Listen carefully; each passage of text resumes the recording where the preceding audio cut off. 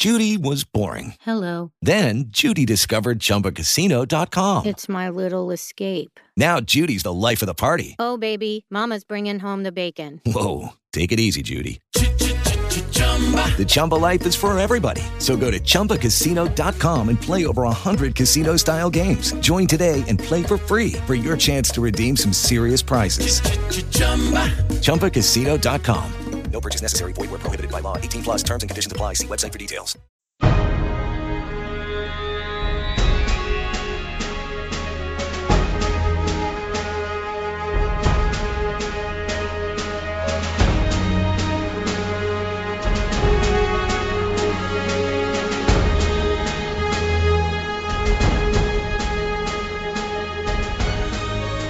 Live to see it, friends, and welcome to The World Transformed. This program is your guide to an astounding future that lies ahead, one that will be here sooner than you think, and one that you have an important role to play in bringing about. At The World Transformed, we want to introduce you to what may be the greatest transformation of them all, the one that begins with considering and acting on the almost limitless possibilities that lie before us, and that ends somewhere beyond the reach of the human imagination.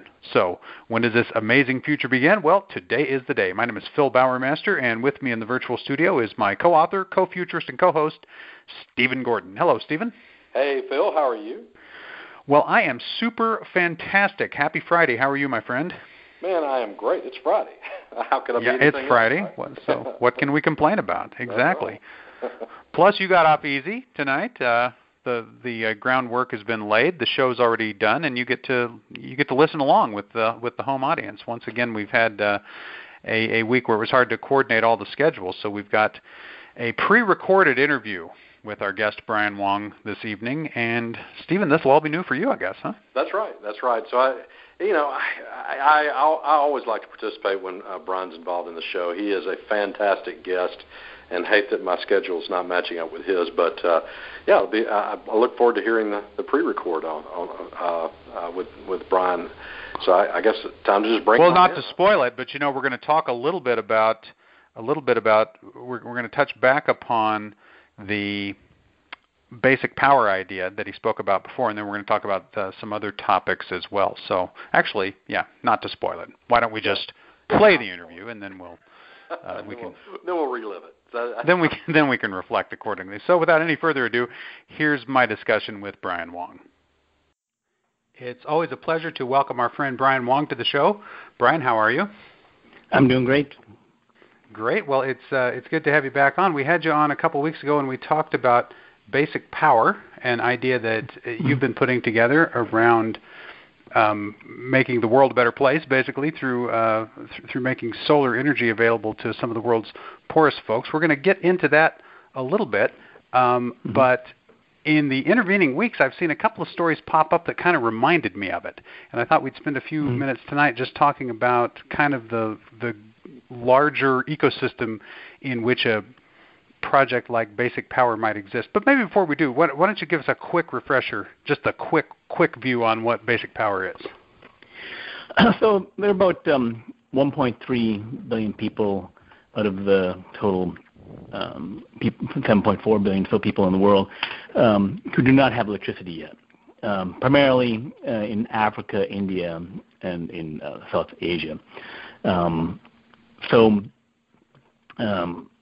That's a huge problem, because not having electricity means you, in general, you have almost no lighting. You may have to burn kerosene in order to have lights. It's basically like you're camping out, except you're being forced to do it. You're not. It's no fun. Doing it, right, no fun. Yeah, and you may not have brought with you, drove up in your car and have, camp equipment in other bags. You're basically just, again, you're very poor. You're only using kerosene or whatever wood and stuff you have. So life is just a lot harder. And it's the statistics show this far more deadly. That basically being poor, having no electricity, is just the amount of deaths because you can't have clean water, don't have good sanitation. That stuff all seems to go hand in hand. So And you also think about things like, having reliable lighting in your home at night so you could read, right? Or really most access to all the modern electronic technology that we enjoy.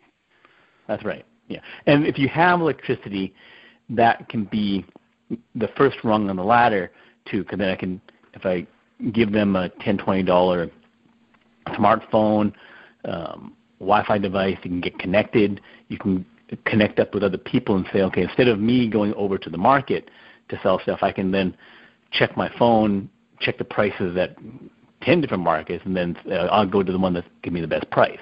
So you can arrange sales. So then you can start earning more money. So every aspect of being able to do more and earn more works better when you have even just a little bit of electricity. And my idea for basic power is that the correlation between how many kilowatt hours you have is totally correlated to how much per capita GDP you have. So up in the top right corner of a graph, you'd have the United States, Canada, developed countries where it's around 10,000 kilowatt hours. Germany, Europe, Japan tend to have a bit less, to 3,000 to 5,000 kilowatt hours, but they tend to be warmer places, may not have as much heating, or they just make do with a bit less than the U.S., Canada, some other place like that.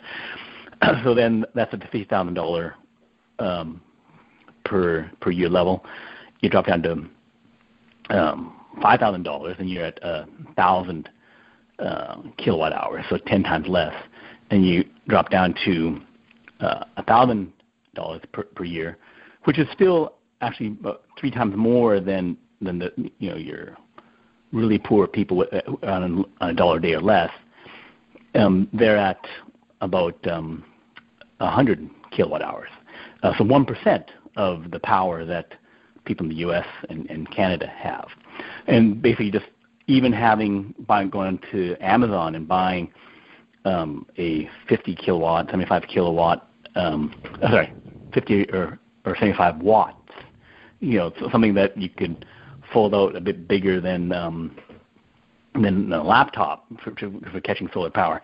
You can get that much solar power. And if you hook up to a car battery or better a lithium battery, then you can save power over beyond the 6 hours that you might have daylight into the evening when you can use it far more efficiently. So it wouldn't take much, like that 1%. And currently the electricity that we're getting from solar, and people say, oh, great, we got 1% solar power for the whole world, but it's going to if we're solving poverty, going to the wrong people. We're going to the developed world, like I have solar on my roof, and it's in these big metal panels from Solar City. But you need to have stuff that doesn't have to hook up to a grid, that's more lightweight, more suited to the form factor that people in these poor places need in order to help get them their first bit of power so that they can get out of poverty, not have to buy expensive kerosene. They pay far more than we pay for any kind of propane or kerosene because, again, distribution issues and other stuff that they have. So so the plan is to get some basic solar infrastructure into the hands of individuals in those kinds of settings, right? That's right. And then give them other stuff too. You can have a solar well. There's some group working on that where basically they have a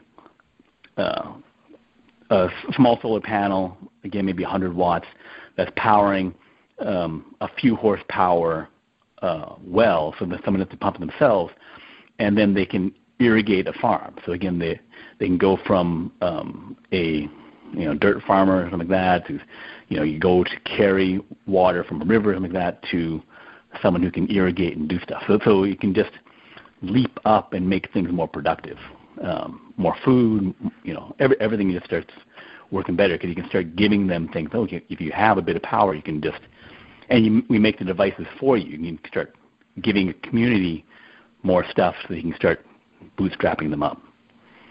And as we discussed the plan a few weeks ago, as I recall, your plan is, your idea is that basically this infrastructure could be made available to everyone who needs it for a fairly modest investment, relatively speaking. I mean, when you talk about a global project, that it would not be anything near what most people would imagine it would cost to do that.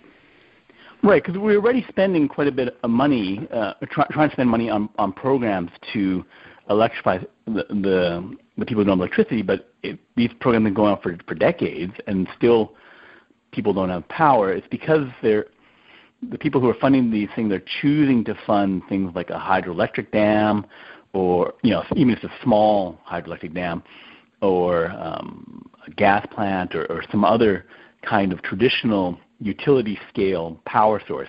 But then if I have that, say I have a 100 megawatt thing, I then have to make a grid to pull the power out. I have to make a large transforming station, step it down from 100 megawatts down to 10 megawatts, keep like a spider web spreading out the power until go from 10 megawatts down to a megawatt down to 100 kilowatts until you have a electricity at a whatever substation or some other distribution node that gets, so you have 100 watts or a kilowatt coming into, actually be about 100, 200 watts coming into homes. Right. But then it takes a ton of time to make a power grid. That's, again, like we've taken 100, 200 years to make our power grid. And those, it's a long time to make those kinds of things. So it's better to not have, if you can give them power without a grid, then you can save a ton of time. And like I say, if you can give them a 100-watt thing that's, someone can carry, just like a small, like two books of weight, then you can just start handing out like 100 of them from the back of a truck, or even several hundred from the back of a truck, versus having to run train loads of equipment and have a multi-year, maybe 10, 15-year project to make the power plant and make the grid. Yeah, it's a difference in how long it takes, and also the fact that all the money that you spend would be going directly to getting power directly to people almost immediately, right? That's right. Right. Yeah.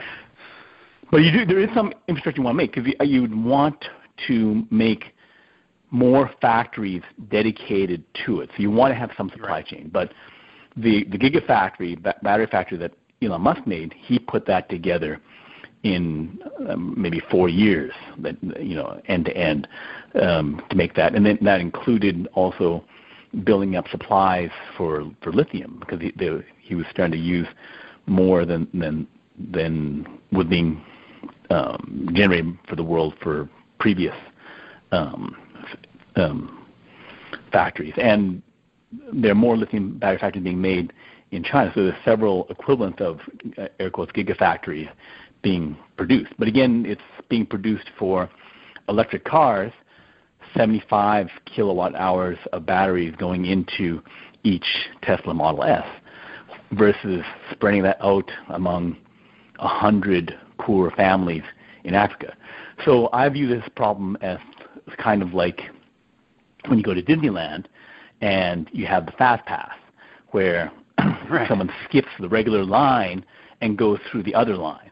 So you need to say, they can say, okay, you rich people or even myself don't have, don't go so that we get all the production factories going to the developing world. People still want their electric cars and stuff. So you just have to make new factories, start producing a separate supply chain for the purpose of providing power and batteries and other products directly to those people.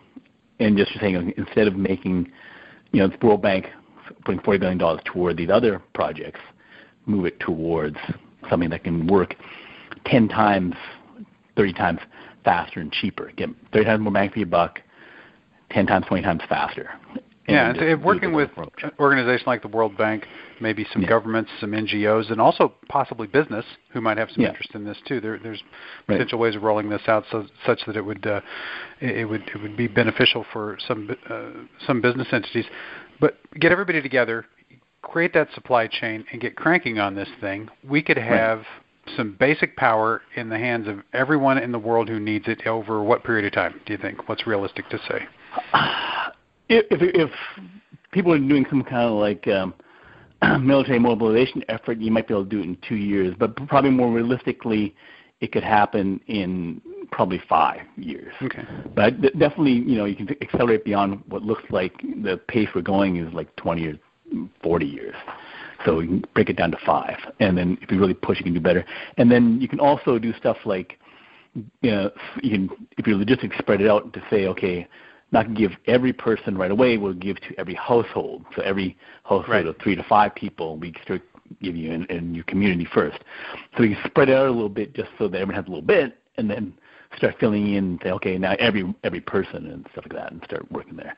And then each country can do more, because it's not like India has no money. They spend perhaps $20 billion on their military, or they spend on other things, and they do want to lift people out and electrify. They're just, again, doing it in a way that's, slower, making a coal plant, making grid, and, those are all good, because being able to plug in is great, but if people don't have power first, let's get the mobile easier to, less lighter on infrastructure approach to just get them some power, get them some batteries, and then fill in after they already have something with grid if you eventually want to get to that point. But more batteries, more solar, yeah.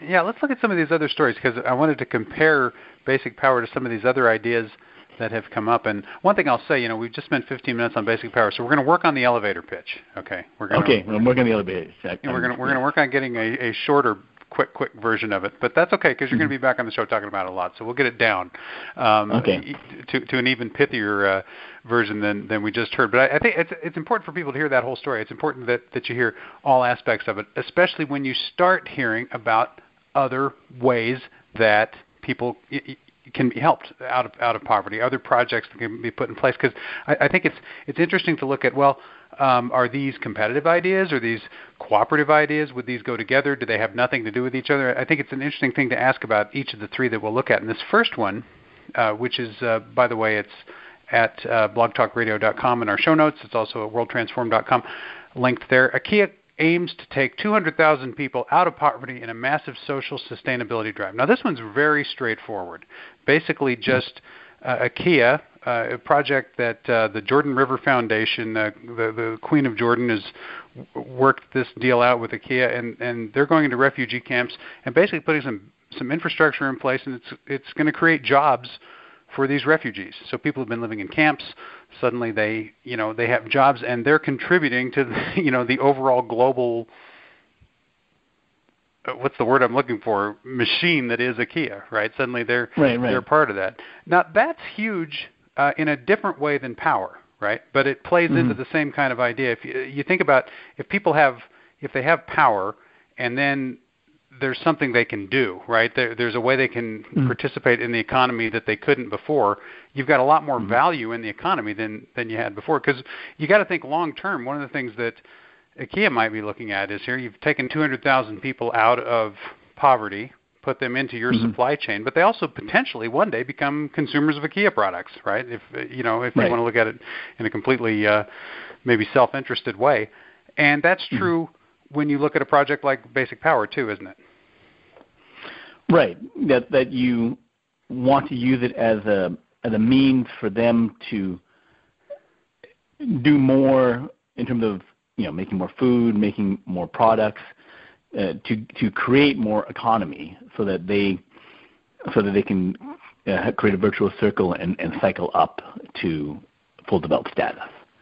But it wouldn't be sustainable if they are just there and have some power or light. If they're not able to, then they're stuck. If you just give them handouts, they can't do more with it, become more productive.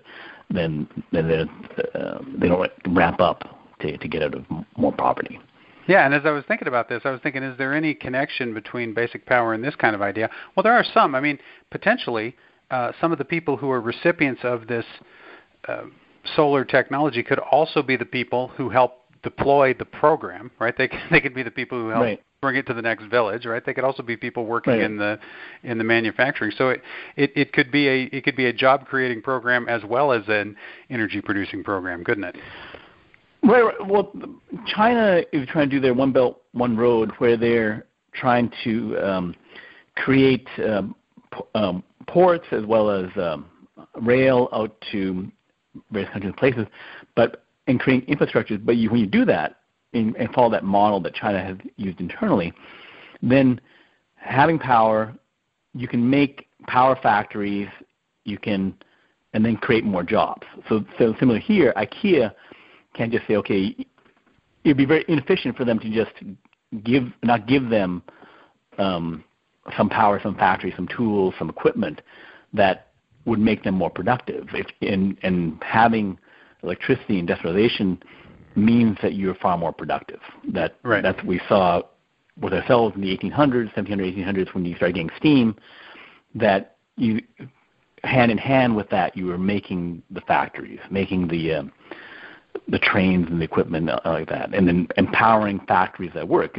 A factory without power is just pretty stupid. It's like some kind of like prison gang manually doing something. You're doing something just for the sake of filling time, not actually being productive. Right. So by having basic power, you can create jobs, either even for themselves or for supplying other people. Absolutely. How about this next one? Indian startup Avant-Garde Innovations has developed a low-cost wind turbine that can generate 3 to 5 kilowatt hours of electricity daily. Now, what drew me to this story was they said you could get a wind turbine to power a whole house for a lifetime for the cost of an iPhone. And I thought, well, that's similar in terms of you're talking about, a real straightforward way of getting energy into people's hands, and it's at a reasonably low cost. Although you have to tell me mathematically, is the 3 to 5 kilowatt hours from wind for the cost of an iPhone, how does that compare to the solar panels in basic power? Is this as good a deal, or would there be room for something like this, or is this maybe just kind of just a different approach? I think it would go hand in hand. That the $750 for 5 kilowatt hours in a day is a very attractive price. The issue with it is that it's kind of difficult to see how tall it is, but it looks like it could be about 4 stories tall. They have a building in the background. Like about that. Yeah. It's tough to say. Maybe I could look at the video. Well, I can see now a person standing on it in the video, where it looks like it's definitely about 40 feet tall.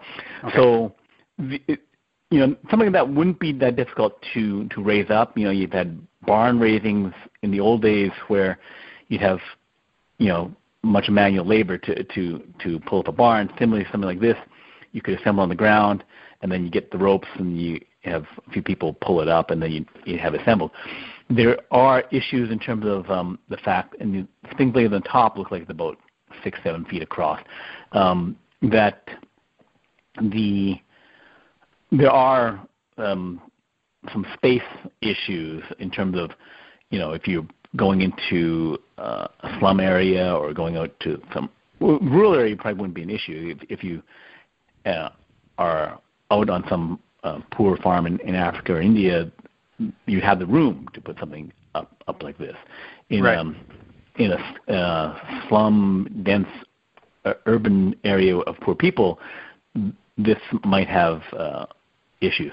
The good thing about wind and solar is that wind also blows at night, so the power profile could be better with the wind. So, and having such a low cost to get 5 kilowatt hours, that's a very good power level. So I think it would be something that you could combine, that you could have some projects like this. The thing is, for the wind power at that power level, you would have to create a little mini grid at least to distribute the power around it. Yeah, because that would be more than one home would need in the kind of setting we're talking about. They talk about powering one house here, but that's in the developed world, and it's too much power for what the kind of basic power distribution that we're talking about in the developing world. I also like the idea, the sun isn't always shining, the wind isn't always blowing. So if you got both, right, you're that much farther ahead. Yeah, you might need less batteries. Yeah. Yeah, exactly. Yeah, that takes us to the last one, which you had put up on Next Big Future, and is a completely different one. But I think it really kind of fits into the overall picture. This solar-powered device can pull 3 liters of water every day per kilogram of material straight from the desert air. So talk to us about this. What's going on with this? So that's from Berkeley, and they've created some crystalline powders, metal organic frameworks, which are kind of molecular scale kind of little cages and stuff. So they're able to control the properties of it. And the good thing about those metal organic frameworks is that they have some nano Lego type capabilities to be modified, so they can do stuff with them. So haven't been able to determine the exact details of it, but they're basically using it to at night the device is opened, allowing air to flow into the pores of the crystalline material, and that grabs hold of the water molecules. And then during the day, the chamber is closed, and the sun's heat causes the material to release the water as vapor that condensates and then is collected below.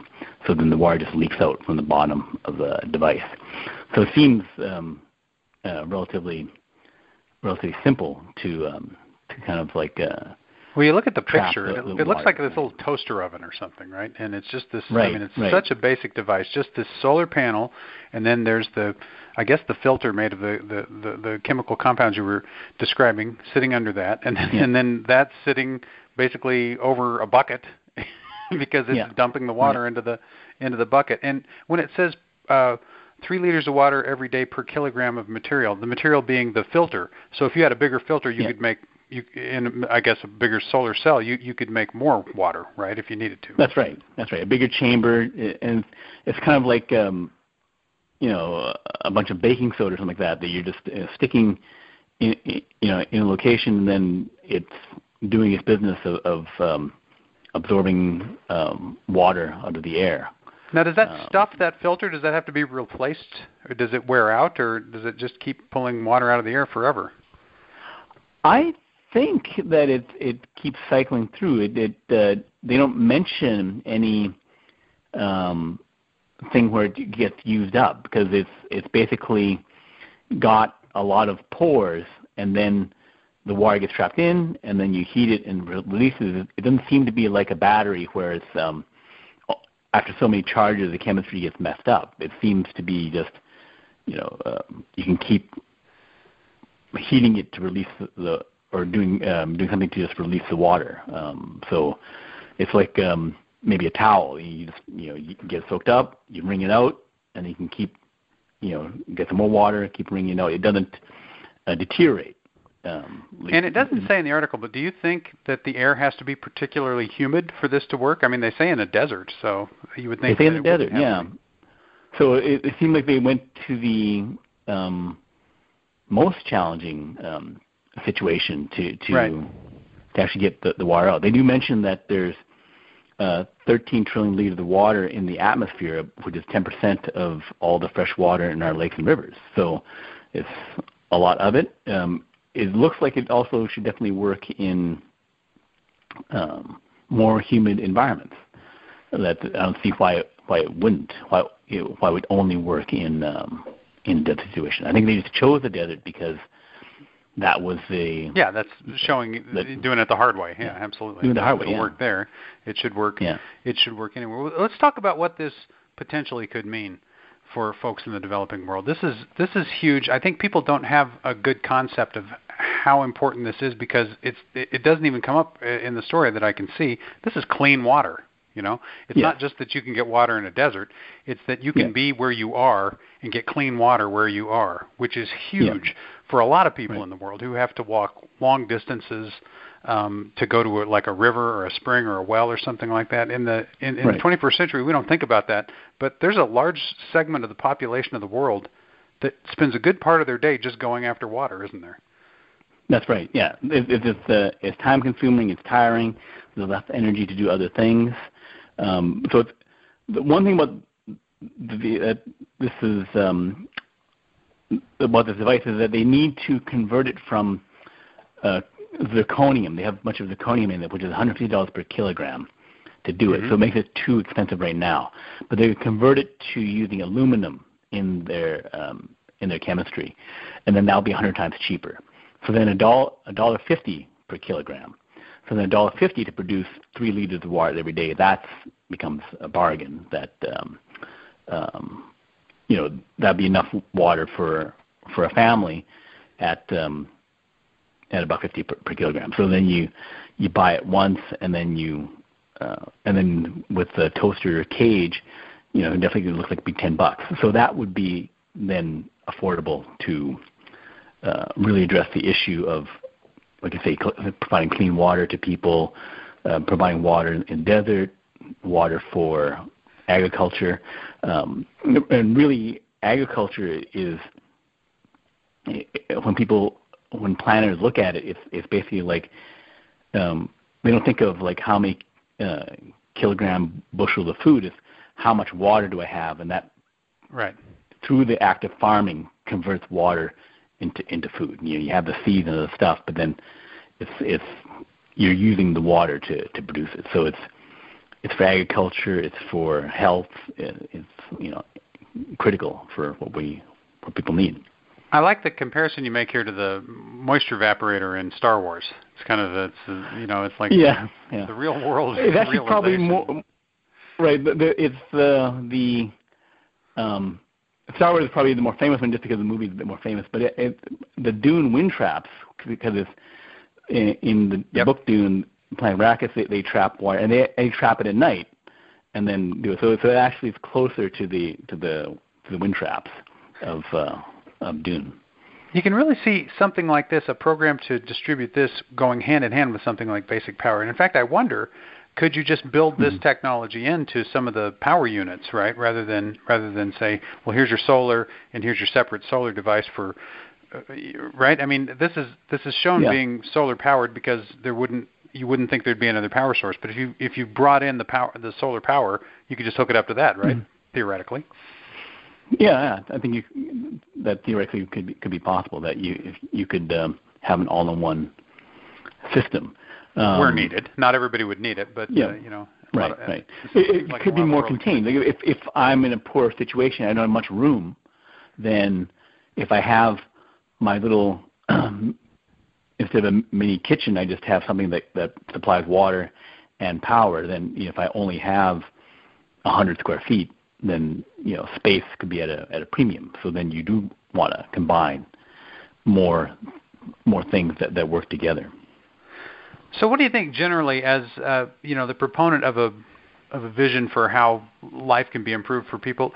Does it help that there's a lot of these ideas out floating around, or does that tend to distract people and it makes it confusing what we should be working on? Or do you think it's beneficial that there's synergy between all these different ideas? I think it's beneficial that there's synergy between ideas, and there's always issues with supply chain where we may not be able to produce enough solar that if someone has a bit more metal, they can make their wind turbine, that can get to solving the problems faster because you have more than one way to do it. One thing may work better in a different situation. So having more options is good. I think that the key is for more people to be fully aware of why a certain set of solutions, are 10 times better and faster. That Andy Grove of Intel used to talk about internet as being a 10x force. That once something becomes 10x better, then it starts sweeping away the old stuff and becoming the dominant thing. Right. And here in the problem of solving poverty, solving issues of power and clean water and those kind of things, that in the toolbox of solutions, there could be a clear preference to the ones that are 10 times, 20 times better.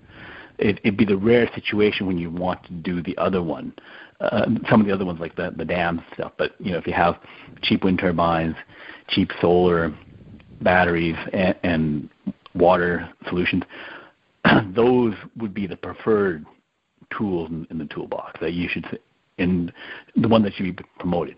But I definitely think that having innovation and different ideas, X Prize type things, and maker type situations where people, students, look at, here's the best solutions we got, and then try to innovate and make them even better for the issues of distribution. How do we get them out to the people who need them, right? Just having them as ideas, mention on a blog is good to promote the idea, right. But we really want the devices out to the people so that they're getting the benefit and lifting themselves out of poverty, and combining them with communication, like the cheap $10, $20 electronic devices for smartphones, etc.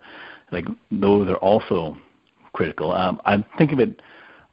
There was the movie Apollo 13 where they had the explosion in the capsule, and then they lost power and air and all those kind of things. And there's a person on the ground, the expert, who was saying, whoa, guys, power is everything. Without that, they don't turn on the communications to us. They don't adjust their trajectory and all those kind of things. It's similar here, that we're trying to adjust the trajectory of the poor people and want to communicate to them, tell them the ideas, and by not having power, not being able to communicate to them as effectively, where you got to handle the messages. That's also the problem, that having power, we can communicate to them, we can get them the better ideas and help integrate them into the economy. Yeah, you think about it. I mean, it makes total sense. Power is everything. If you have power, you can build the infrastructure to give you a job on top of that. I mean, making the water out of air takes power, right? You need power to do that anyway. It's got power built into it. Every one of these ideas is kind of downstream from the idea of let's get some power into their hands. You can see where all of these ideas could go hand in hand.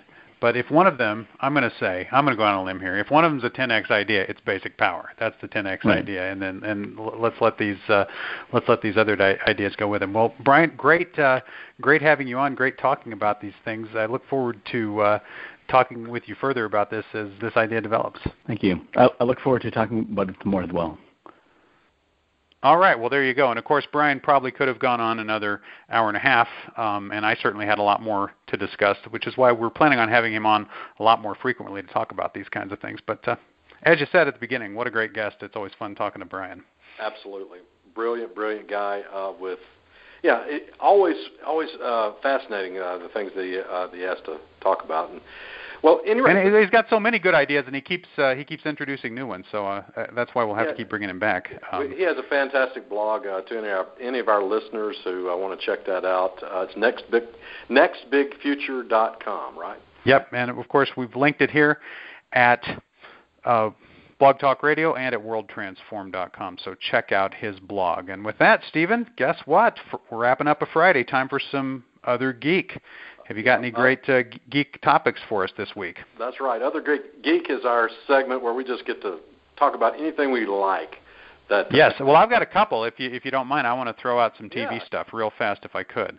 Go for it. Just two TV shows I want to really recommend to everyone. I don't think we've talked about either one. One is Legion on FX. And I don't know, Stephen, if you had a chance to catch Legion, but wow, that is a weird show. Okay. So I'm going to say that if you here's how weird it is, okay? If you like Stranger Things, all right? I do. If you like Twin Peaks, and if you like the X-Men, you ought to give Legion. And in fact, and if you like Downton Abbey, okay, you might want to give. Okay, all right. That's an interesting gumbo you got going there. That's what I'm saying. It's a very strange show, but I have enjoyed it so much. It is one of the most unique things I have ever seen, ever done for television. It is just bizarre, and yet really accessible and a lot of fun. Funny, and yet very weird. Pretty violent. I mean, it's not a show for the kids, but just check it out. That's all I can say. Check out Legion, whatever you do. And my other good news TV is on Netflix. Have you had a chance to check out the new Mystery Science Theater 3000? I have. It was a lot of fun.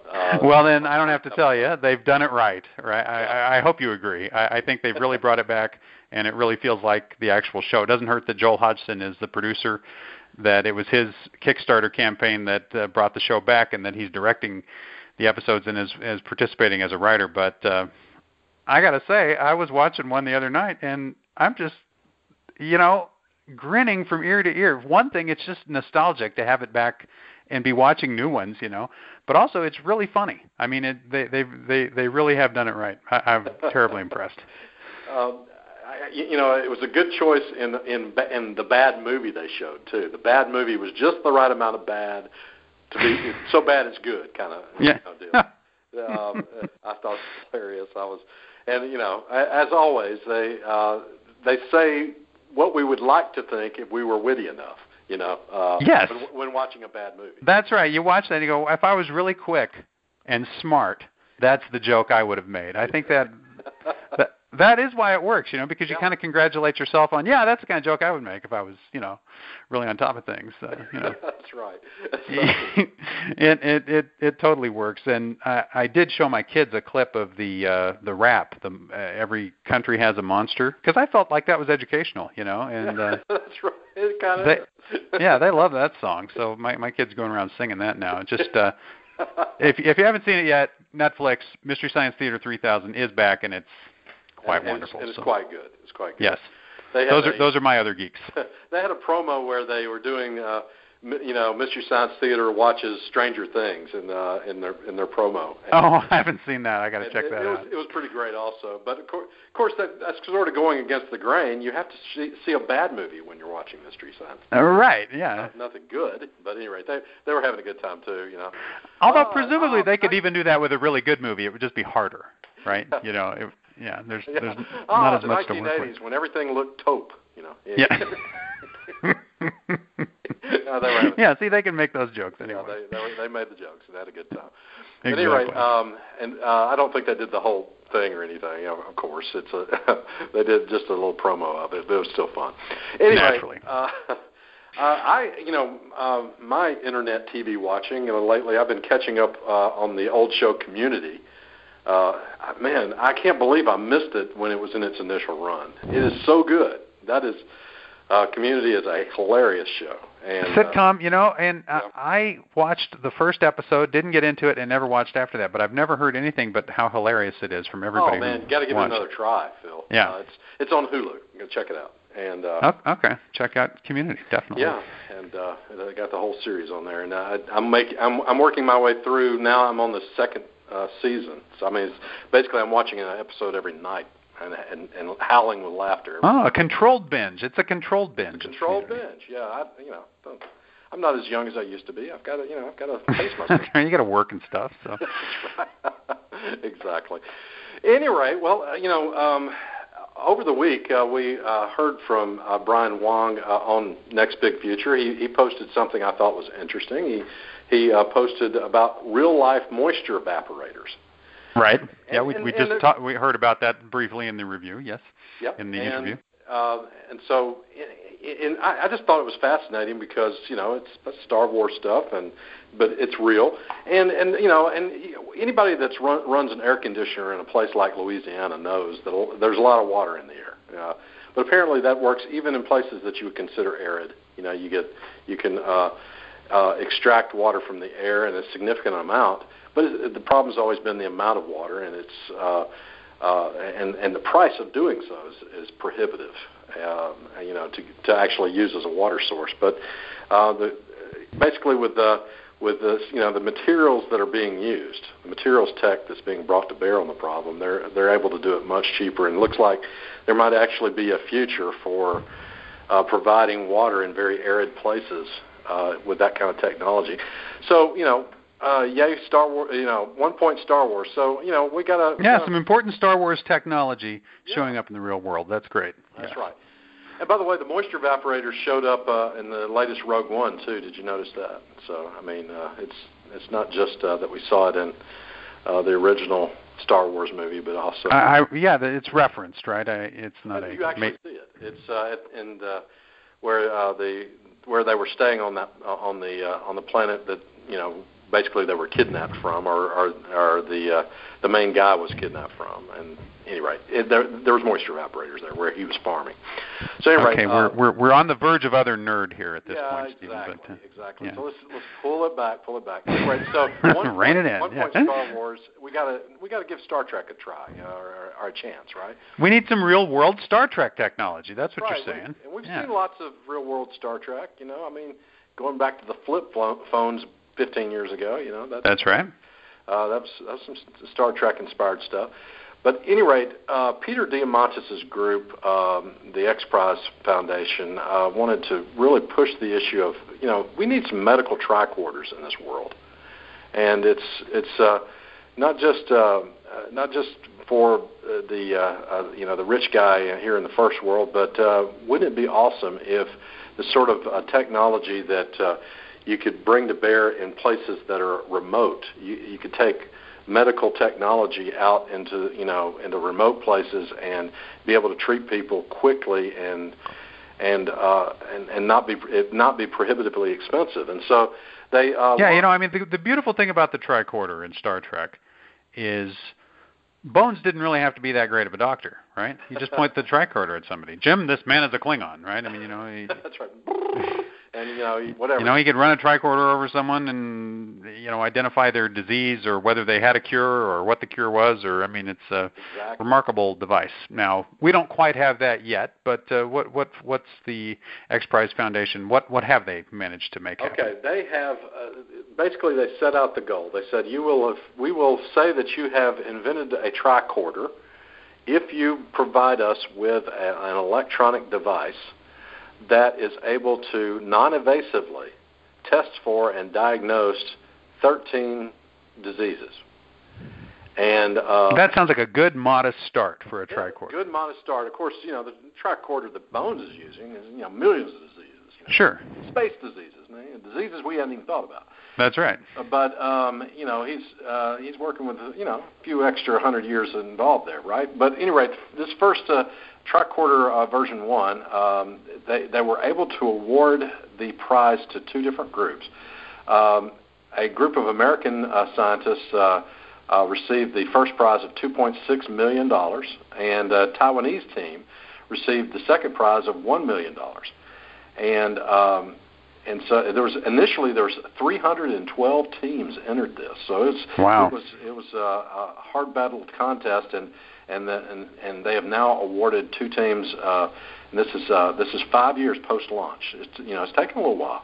We've mentioned this on this show several times. I recall right when it launched, we spoke about this and wished the teams well. But now they've got the money, and both teams are vowing to use the money to better develop further develop their tricorders and so that they can bring to market a usable device into the field. So I think that's just awesome, and congratulations to everybody involved, and including the X Prize Foundation for launching what I am confident a device that will save lives and make the world a better place. So, well, congratulations to us all for living in a world that has tricorders in it now. I mean, that's right. Awesome. That's just so cool. And it's another wonderful demonstration of the power of these push prizes. You put a prize up, and you get 300 teams working on trying to make this happen. And two of them actually deliver the goods. And now there are devices that you can point them at somebody, and if they've got one of 13 conditions, it will tell you that, right? I mean, that's amazing. Yeah. And it's just these. What can I say about this? It's just fantastic. What I was going to say is this. You put up like $1 million prize. 10 times that much is spent by the teams competing for that prize.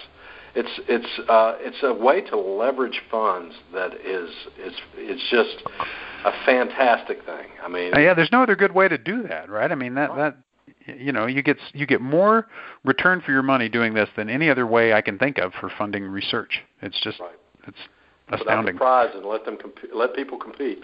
Let them fight. Anyway, yeah. A little more other geek there. Anyway, that's a little Godzilla geek.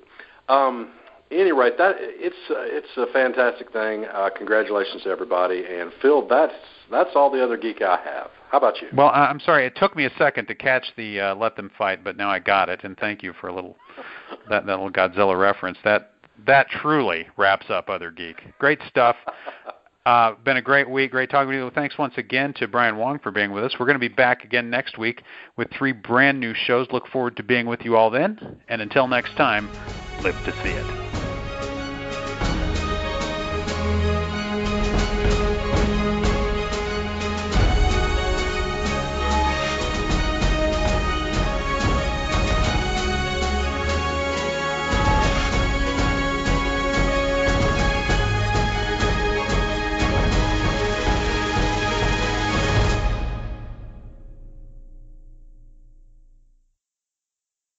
With Lucky Land Slots, you can get lucky just about anywhere. Dearly beloved, we are gathered here today to... Has anyone seen the bride and groom?